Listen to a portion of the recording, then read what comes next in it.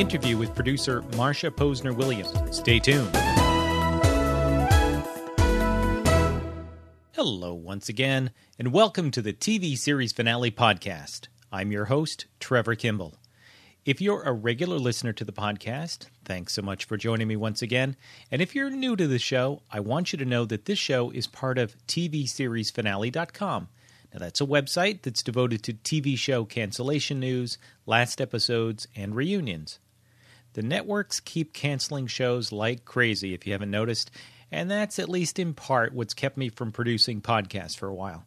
But I want to thank you personally for sticking around. It's certainly been too long since I conducted this particular interview with producer Marsha Posner-Williams. I'm bringing it to you now, though, and you're in for a real treat.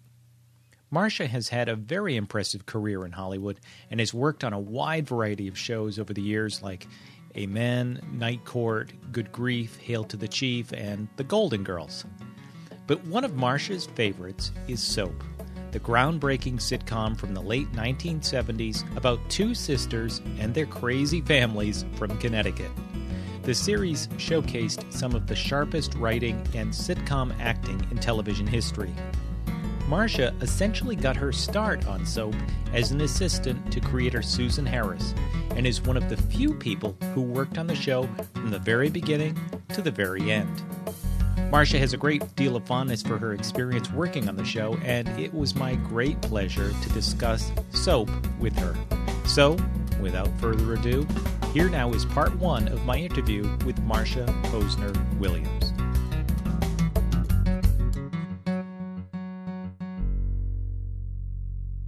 All right, well, let's kind of start at the beginning. And how did you get started in television? I was very motivated to work in the television business since I was probably 5 years old.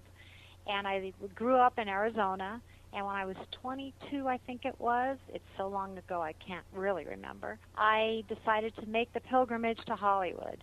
And it took me 3 tries to actually make it and stay here. But once I made it, after 2 years of terrible struggling, which is a whole other interview, I finally got a call one night from a secretary working at MGM Studios on a television show called The Practice, starring Danny Thomas. Oh, sure, okay. Now, mind you, I'm this little girl from Arizona, and I'm getting a call from MGM Studios, Danny Thomas, and I went crazy.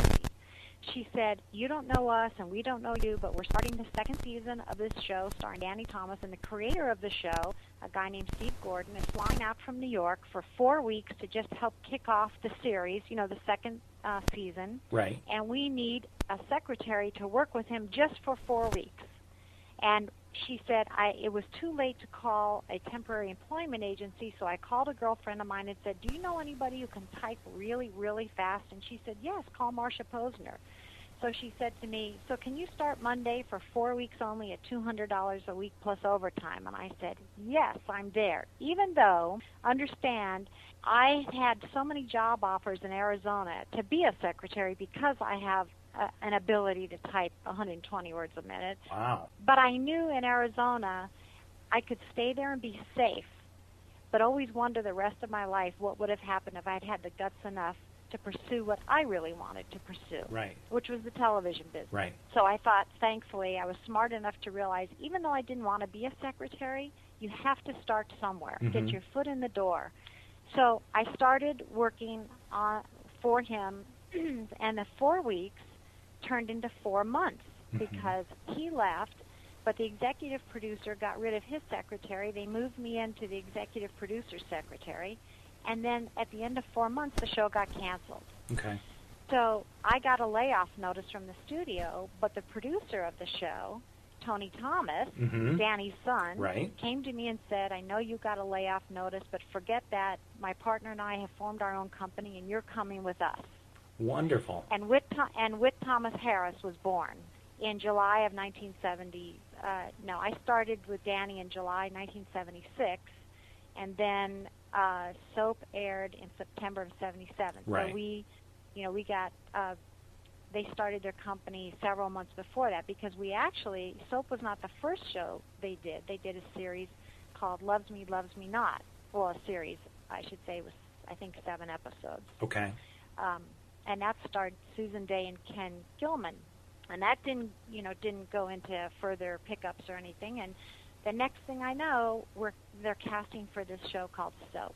So that's how I got my career started, and that's how Soap started. Wow. So, and the story goes from there. So were you there when Soap was being created, or did they already kind of have the concept in mind? I'm not positive about that because I was just a lowly person on the totem pole. Right. But I can tell you that being the secretary to Susan Harris, which is what I became, right, when Soap started going, could not have been a more unbelievable job, because Susan used to type some of her scenes, she used to handwrite some of her scenes, and back in the day, it was typewriters, not computers. Right. So there was a lot of scratch-outs and XXX over things, and so when she would be done with something, she would just hand it to me, and then I would type it in pure, sitcom form. Well, I would be the first one to read what this brilliant writer had written. Yeah. So it was just great. It was just an amazing year, the first year of Soap, for me to have that experience. Sure. Now, I've heard TV historians often describe Soap as a parody of soap operas, but I've always heard, I think through interviews with Susan, that it was more conceived as a sitcom that was going to have ongoing storylines, and it wasn't created just to parody soap operas. Does that sound accurate? That sounds completely accurate. I never thought of it, and I myself, having been one of the very few people that was fortunate enough to work on every single episode from the pilot to the end, right, have never described the show as a parody of a soap opera. It just happens to be a comedy, one of the first comedies that had a continuing storyline and had as many running characters as it did. Right. Because as you know, you looked at shows like All in the Family or The Jeffersons, they had very few people, and their sets were the living room and the kitchen and maybe one other set. Right. We really broke ground on Soap, having so many swing sets, sometimes 5 swing sets in a week, as opposed to none or one. Right. And having a running cast of how many? I mean, it was amazing. Absolutely. Every week that we got it done, and done so efficiently. Right. Are you aware where the name Soap came from, the title? I am not, but I can only guess that it was because it was a continuing story, that it was, in the general sense, a soap opera because it was a continuing story, unlike any other sitcom on television. Right. Okay. What did you think when did you actually end up typing the first pilot? I'm pretty sure I did, because I was the only one there at the time. And on the pilot, I was, pilots are more difficult, I think, than doing an entire series. Oh, yeah. Because everything on a pilot is an unknown. This director's never worked with these actors, who's never worked with this costumer, who's never worked with this director, who's never worked with these writers, that kind of thing. And I remember I was the secretary. Right. So I assume I was part of that, but I don't have an exact recollection because I hate to tell you how long ago it was, but you already know, so we won't go into that. Do you recall, I guess this kind of goes off of that, do you recall any particular changes that happened in the very beginning, or was it, to your knowledge, always going to be about 2 sisters and their different families? It was always going to be about 2 sisters and their different families. However, one thing you may or may not be aware of are the changes in the cast that we had. Yes. Before we got to Mary Campbell, who was played by Catherine Damon, we had 2 other Mary Campbells who we cast and actually shot, put on tape. Right. And then they were dismissed, recast, till we got to Catherine. Also, we had 3 Peter Campbells, 2 more before we got to Robert Urich. Right. So those were major changes. Now, with Catherine Damon's character, Mary Campbell, one of the sisters, I had heard that they had reshot, so they actually went back and reshot her scenes. So the people in those scenes ended up shooting them 3 times. Right. Do you remember what it was in particular, the reason why they had to recast that role? It just didn't feel right? Well, It just wasn't right? I can tell you, over my career, I've worked on almost 400 episodes of network television, sitcom television, and I cannot tell you how many times I've produced a pilot that we get into rehearsing with all the actors that have just been cast, and 2 days in or even 3 days in, the lead actor is replaced. And then sometimes even the second actor is replaced the day after that. Right. So one thing I realized that when you cast a show, normally that's whoever's casting the final person after the casting director's gone through what they go through and they bring the finals to the producers. The producers are sitting in an office, sometimes a conference room, and the actors come in and read. Right. Okay? Right. But think of it this way. The actors, you'll never see those actors in that situation again. Sure. In a conference room or an office. Right. So then you take that same actor and you put them on an enormous stage with 4 cameras in their face and a whole lot of people, plus 300 people in a live audience, and things can change. Right, sure, sure. You can imagine. Well, and sometimes the performances get better, and sometimes the performances, they aren't the same, and any particular magic that you might have seen in the casting room might just not be there anymore for whatever reason. Right. Well, I've also discovered that there are some actors and actresses who just shine and come to life with an audience when they hear the laughs, and others that are completely threatened and intimidated by it. So the same thing with Peter Campbell, Robert Urich's character? Right. Okay. Were there any characters other than those two that were particularly difficult to cast? Do you have any idea? Oh, I can tell you exactly who was the most difficult to cast, and that was the part of Benson.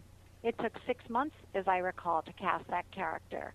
And they went from reading all kinds of guys to then saying, gee, maybe we should change it to a female. And then they read all kinds of females. And it was, I think, the day of or the day before, maybe the week of, at the very most, that they cast Robert Guillaume, who came out from New York, as Benson.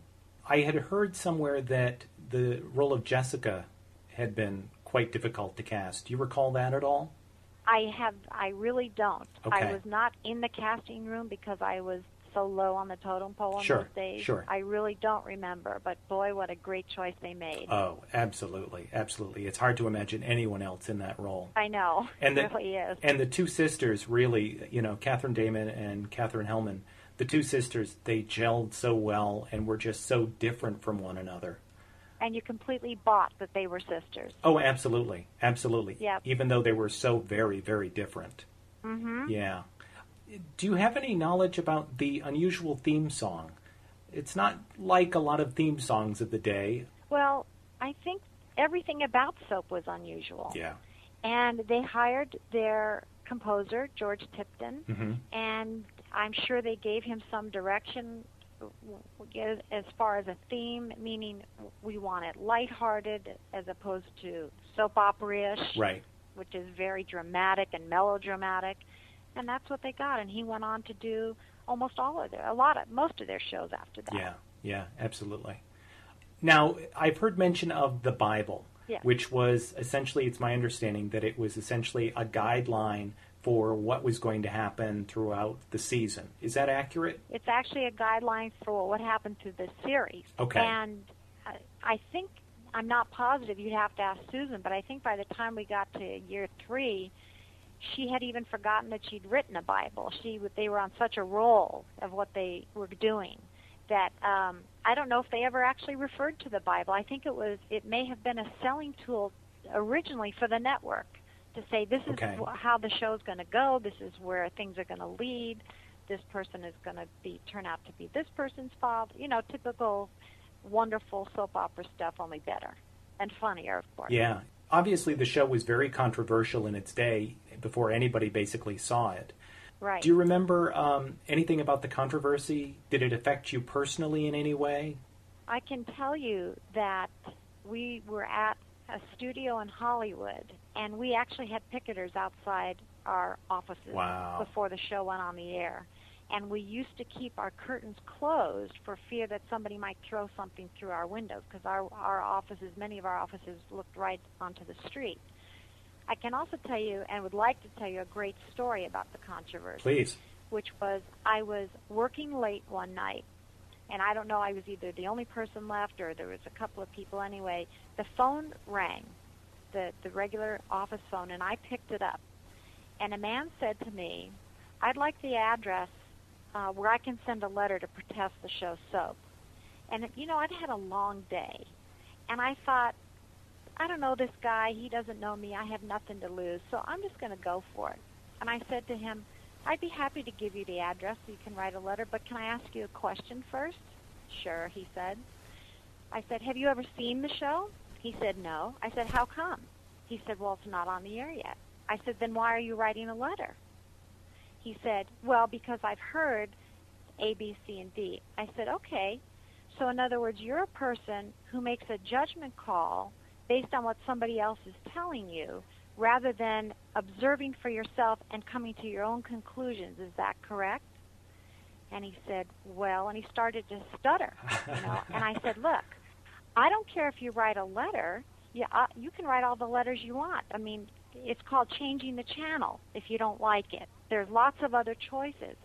But I have a hard problem wondering why it is that you're believing somebody about something when you can't honestly say to me you watched it and you don't like it based on your personal opinion." Right. And I talked to this guy for like 15 minutes. Wow. And at the end of it, he said, "I totally agree with you.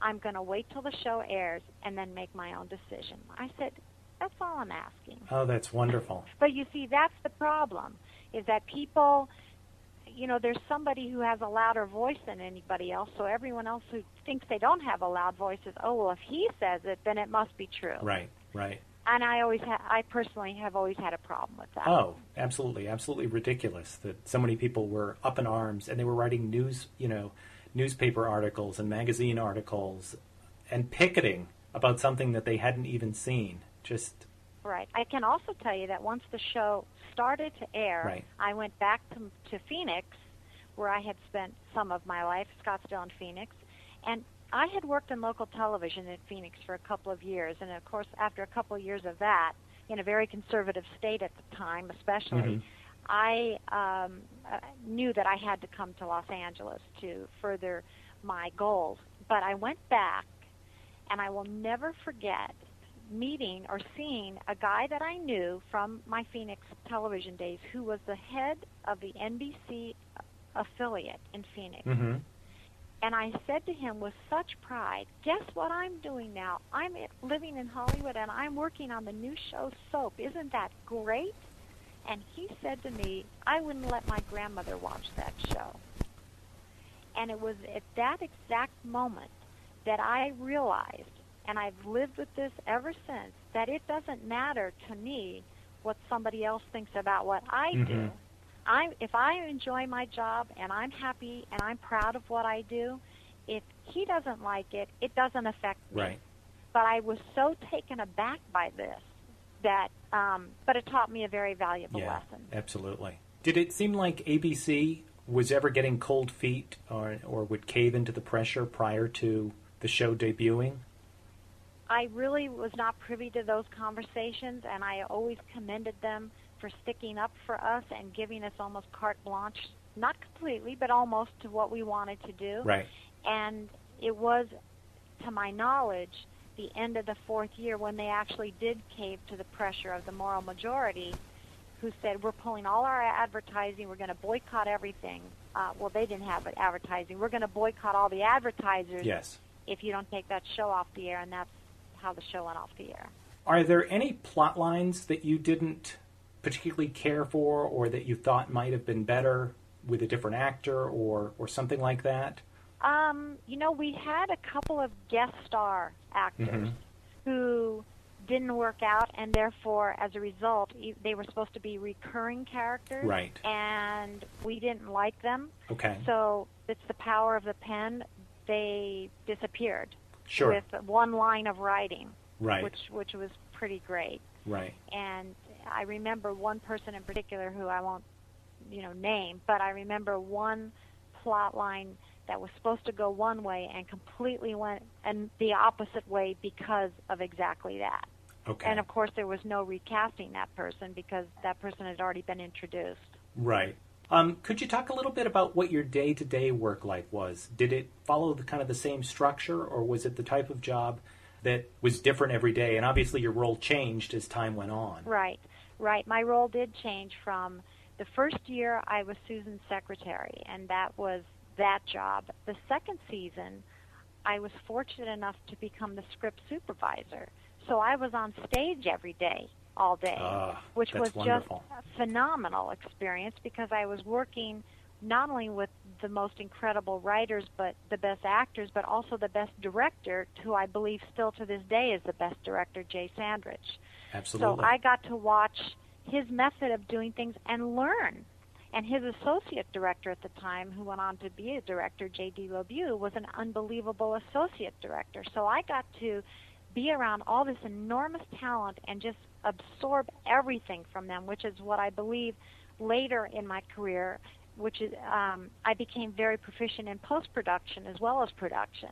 And I attribute it all to my experience on soap. So the third year, when Benson got spun off, I went back up to the office.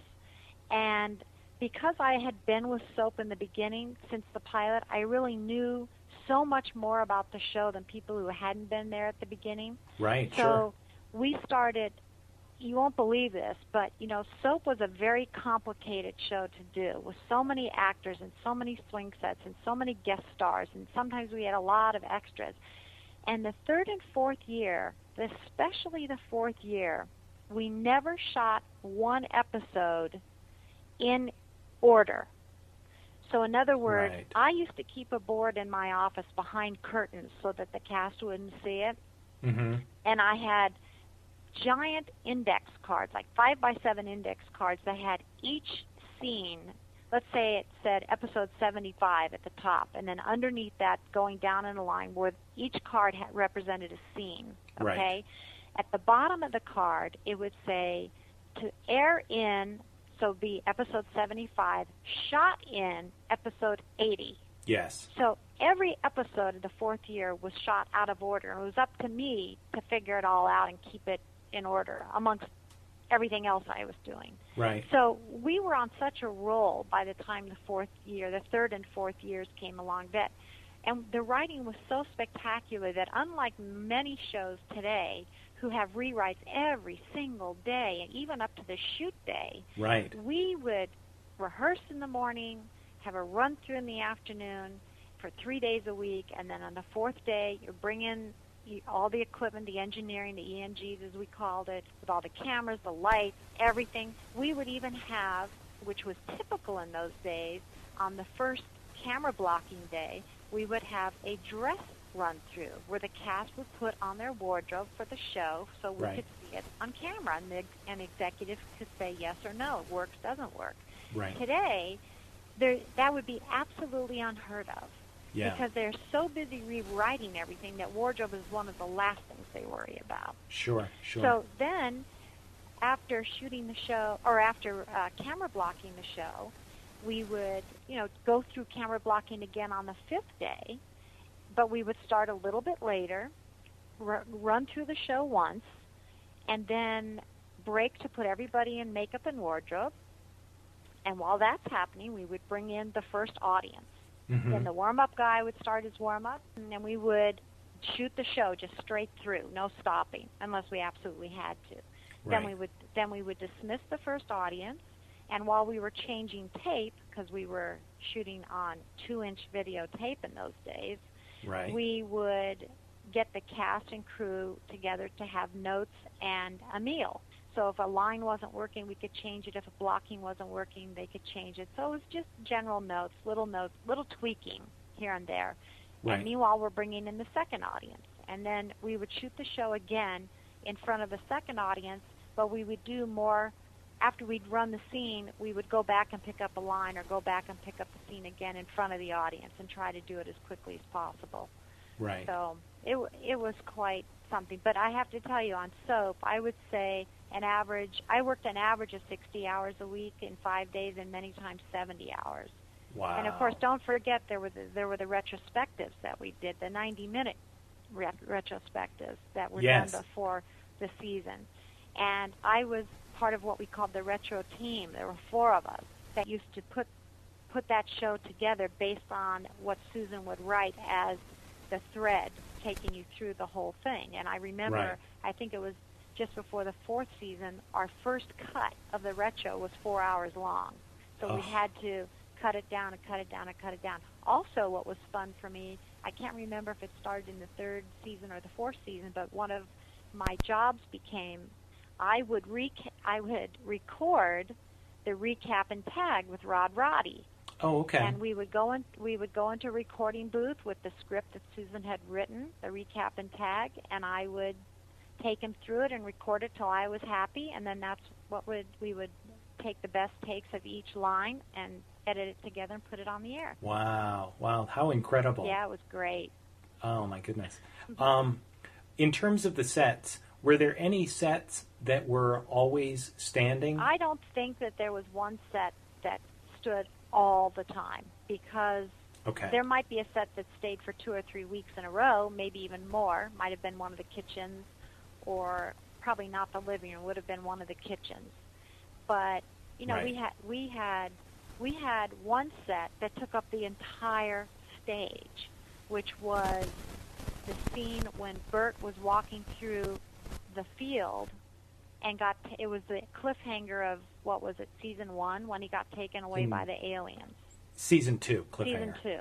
So he's he's walking, muttering to himself, as he was so good at doing, and came up next to his truck, and as he put his hand on the handle of the truck, the door, the truck started up by itself, and he did his what's happening, and a beam of light came down on him, and he looked up and disappeared. Right. That set took up an entire stage for him to walk through doing his talking. Wow. Yeah, I It's remember amazing. that.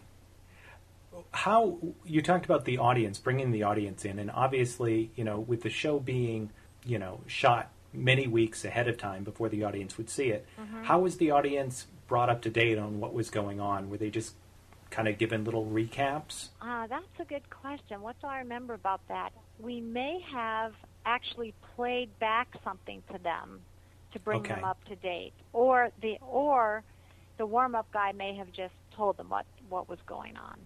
Right. That's a good question that I actually don't remember the answer to.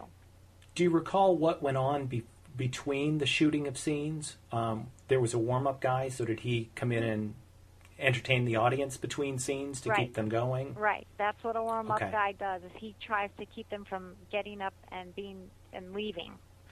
So, and believe it or not, I don't know if you ever watched the Food Channel, but there's a show that's been on the Food Channel almost since the beginning called Unwrapped, that's hosted by a great guy named Mark Summers, who has a lot to do with the Food Channel. He has several shows, that being one of them. Mark was my warm-up guy on soap. Oh, for the entire run? No, he was, I think, mostly for the last couple of years. We had several people, but he was definitely one of the mainstay guys who I just adored. And then now look at him. Oh, absolutely. He's a very busy guy. I mean, he's had a lot of shows over the years. Yes, on Nickelodeon especially, where he really launched his career. Yeah. Excuse me. Yeah. And then he's a big wig on all the stuff, that he does at the Food Channel now. Right. Could I play a little name association with you? I'll mention a name and just tell me what, some thoughts you might have about that person. Okay. Okay. Katherine Helmond. Really, really talented.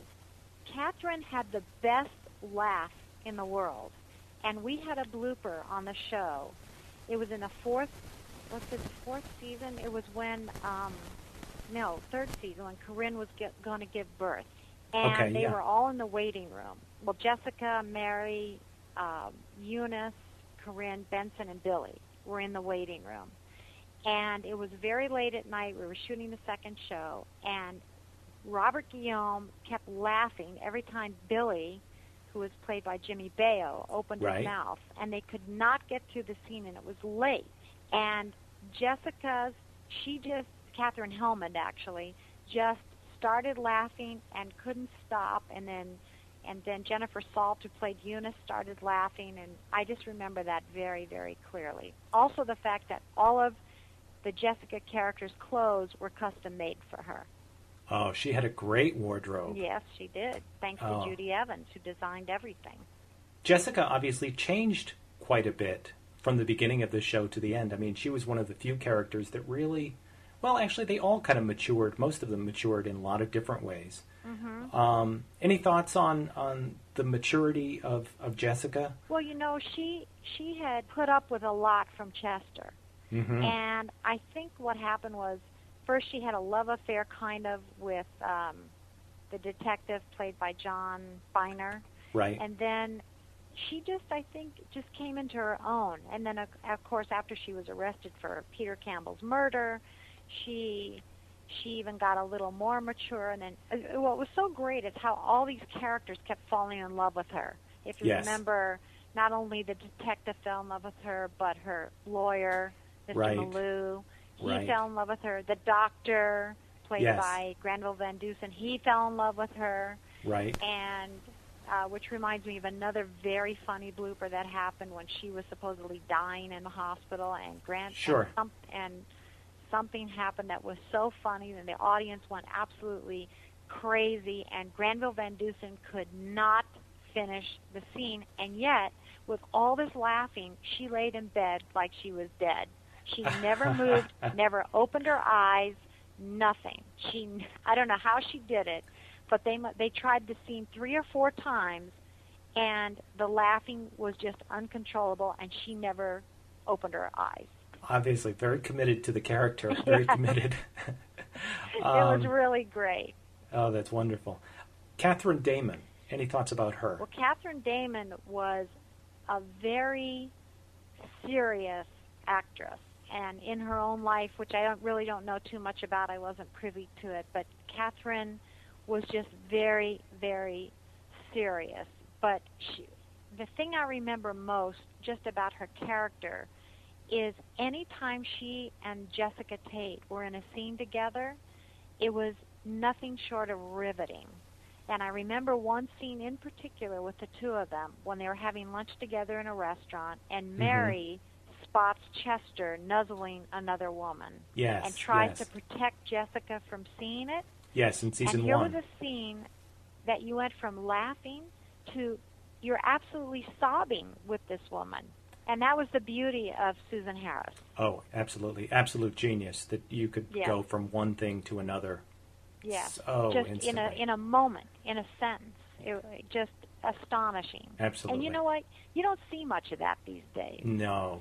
In half-hour television, where it's literally compelling and in some cases life-changing, as in the character of Jody, played by Billy Crystal. Yeah, absolutely. Okay, can you tell me a little bit about Billy Crystal? Well, I can tell you that Billy was a lot of fun to be around because he's a comedian. Right. And as a comedian, one night we had a technical problem in front of the audience. We had a tape malfunction or camera malfunction or something like that.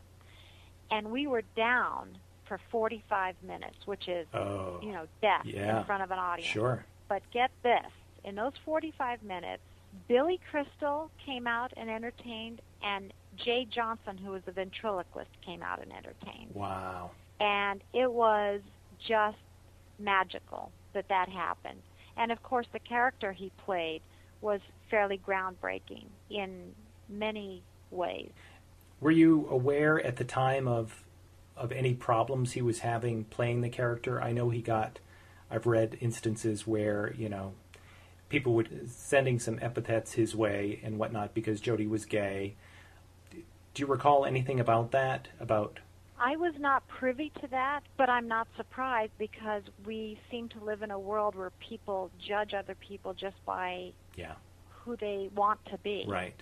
And people judge other people who are unlike themselves and say, well, you're not like me, so you must be wrong. Right. But I will tell you that people's lives were changed because of that character, for the positive. Absolutely. And for the really wonderfully positive. I can tell you specifically that there was a scene between the Billy character and the Danny character, his brother, played by Ted Wass, in which Billy was telling him, I believe it was episode 11 in the first season, where Billy was talking about wanting his sex change operation. Yes. And Danny said, but you can't be gay. You're my brother, and I'm not gay, so you can't be gay. Of course, all the stereotypical things that everybody thinks of, and Billy's character said, but I am gay. And Danny said, but you're too good in sports. Right. And Billy said, have you ever seen me with a girl? And Danny said, you're shy. You're just shy. And then Danny just stood there, and he said, why? And Jody said, look, I'm still the brother who goes bowling with you, and I'm still the brother who studies with you. Yes. And I'm still the brother who counts on you. And if you don't love me now because of this, then you never loved me at all. And the letters that we got after that show aired from parents saying, you changed my life, I get it now, absolutely, was worth all the controversy. Yeah. Oh, I can see that, and I totally remember that scene. And by the way, I just saw Billy Crystal about 3 weeks ago, and because coincidentally we get our hair cut by the same person. And it was just great seeing him, and he's such a baseball Yankees fan, and yes. And I just talked baseball with him because I like baseball too, and it was just great seeing him again. His daughter was getting married, and we were saying, how could that even be possible? That he's a grandfather now, and it's just not even possible. But it was just great seeing him about 3 weeks ago. Oh, that's wonderful.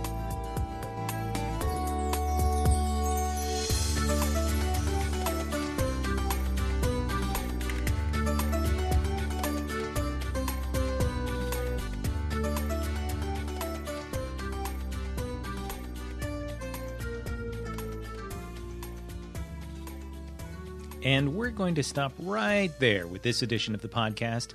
But don't worry, there's much more to come, and you won't have to wait long to hear it.